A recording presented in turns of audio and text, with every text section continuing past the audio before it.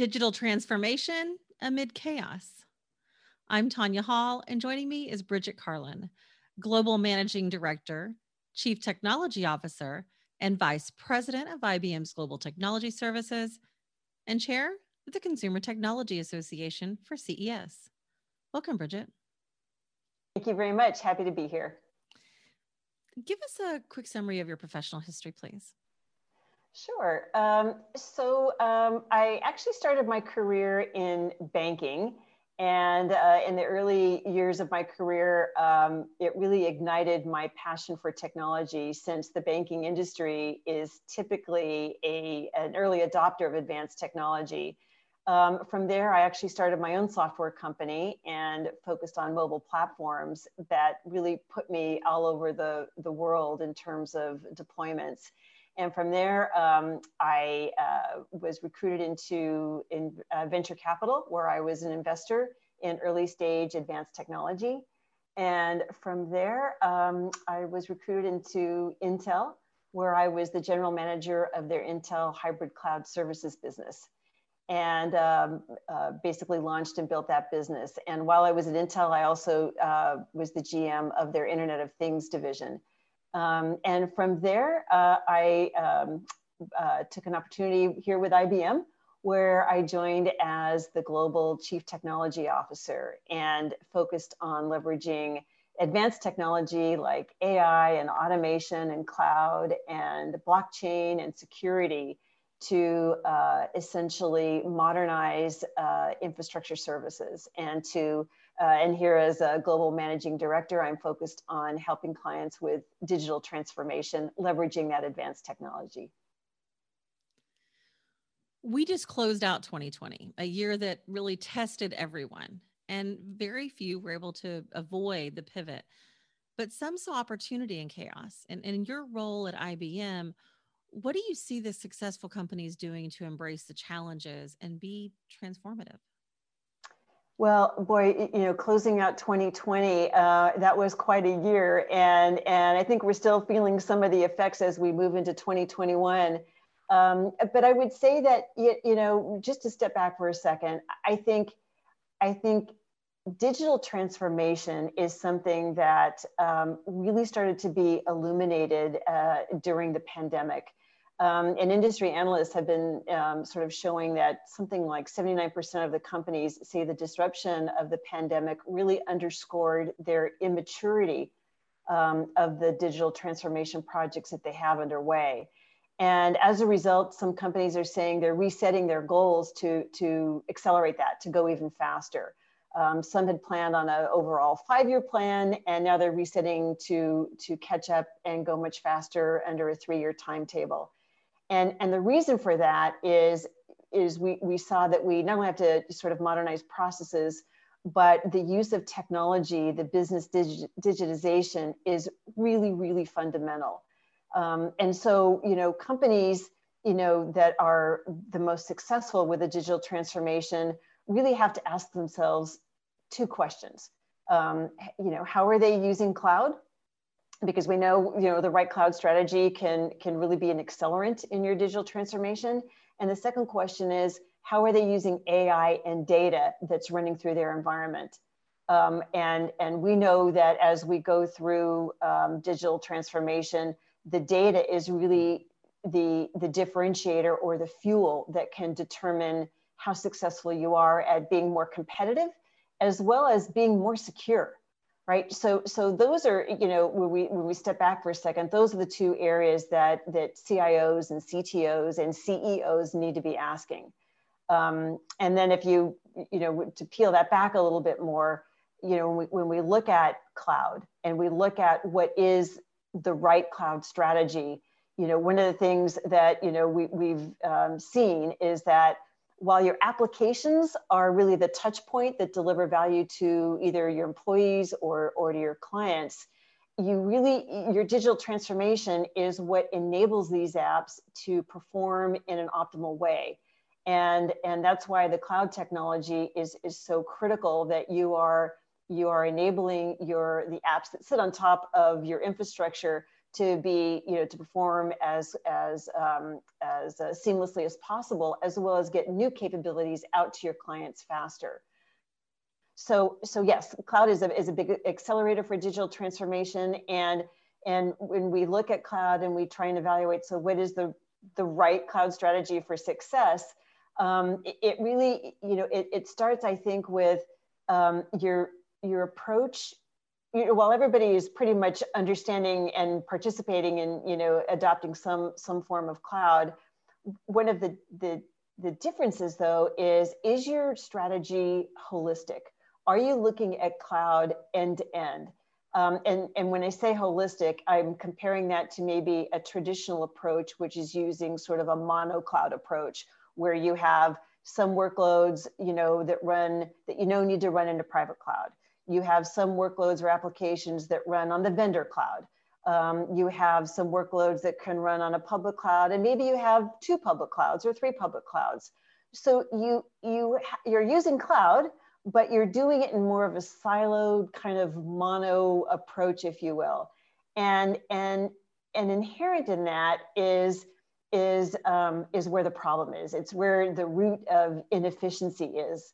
For example, you may have some cloud native apps. You may have moved some VMs in a lift and shift manner. You may have, a private cloud running with certain things.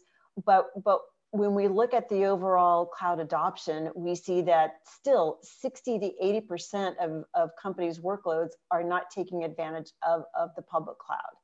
And so you say, well, why is that? Well, it's because it's complex. Most of these, that 60 to 80% of workloads are mission critical apps that are complex. They either have dependencies on different data structures, or they have, a heterogeneous mix of technologies. There's a lack of standards. There could be compliance regulations that could be holding you back. So when you step back and you look at, there's a reason why that siloed approach started to materialize. But when you ask about who's been successful, it's companies that are finding a way to take this holistic approach and look at the cloud as a hybrid platform environment.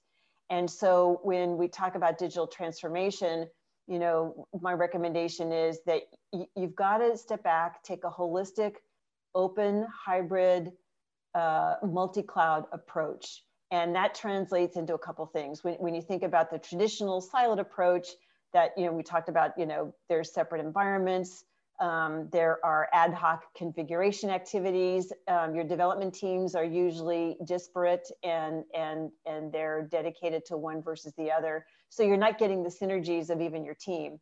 So if you can pivot to a hybrid cloud platform and operating model approach, now all of a sudden you start looking at the whole environment, and you find that if you can abstract sort of an orchestration layer across all of it, you can make sure that the workload runs in the right environment. And it may be appropriate that workload run in a private cloud or run on a vendor cloud. But what you want to do is create an environment where you have, a common layer, where you've got consistent visibility.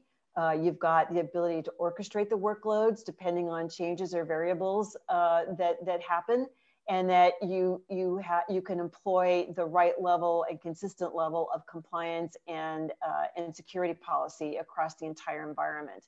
And so, as we step back and we look at who's successful, companies that have taken that holistic approach and looked at the environment as, yes, we acknowledging we are running in a hybrid multi-cloud environment. So let's set up the environment to operate holistically, and that will help drive you to certain types of decisions. And then when we think about so what companies are successful that we're seeing doing that, and I think that I've seen that they have a few things in common. Right, that they have taken this holistic approach. That there is they're making technology choices that either lend to a certain set of standards that give them the common visibility, and the notion that they can build an application once and run it anywhere. And they're also making use of AI and the data running through there. So as I mentioned before, how you're using AI and data as part of your digital transformation strategy. The successful companies are in fact looking at AI and data, not just for what's running in IT, but across the entire enterprise. So it's, a hybrid cloud approach, make technology choices that can be standardized and still give you flexibility, and then look at how you're using AI, your data to populate AI knowledge bases and models, and partner that with automation, not just in IT, but across the whole enterprise. Much of what you're recommending involves partnerships. So what questions should leaders ask to make sure they choose the right business partners? Well, that's a terrific question.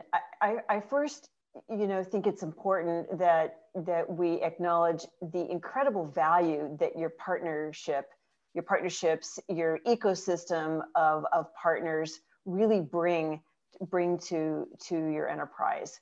We're in a world where there's no single company that does it all and has it all by themselves. We're too sophisticated. There are too many things going on. There's too many different types of requirements. So right off the bat, it's incredibly important to make sure that you are cognizant of developing a very rich ecosystem of partners. And the kinds of questions you want to be asking are very similar to, do they essentially, as you lay down your own digital transformation strategy and you have very clear business objectives, then as again, I always like to reiterate that, technology is a supporting character, right? We're not the lead actor here. It's the business and the business objectives that are the lead actor. So once we first understand the business objectives, then we step back and we determine the right technology that will enable those objectives to come forward. And it's the same with our partners. We have objectives, we have, technology choices that we want to make, and we want to make sure our vendors support a holistic approach, that the vendor partners understand the importance of agility and flexibility, being able to avoid vendor lock-in, for example. This is the kind of thing that you always want to reach to the vendor, not sort of, be stuck with a vendor, if you will. So you want to voluntarily, be able to make choices and use and adopt their technology that will continue to give you flexibility and agility. And then I think the other important question from a partner ecosystem standpoint is that, how seamlessly can they integrate to your environment and with each other? So there is a collaboration element to selecting the right vendor partners. Some vendor partners, everything works great if you just use everything that they have. But in this world of being able to, address all the different types of requirements that businesses have, you want to be looking for partners that share that philosophy of integration and collaboration. Bridget Carlin, Global Managing Director and Chief Technology Officer and Vice President of IBM's Global Technology Services and Chair of the Consumer Technology Association for CES. If somebody wants to connect with you, Bridget, what's the best way they can do that?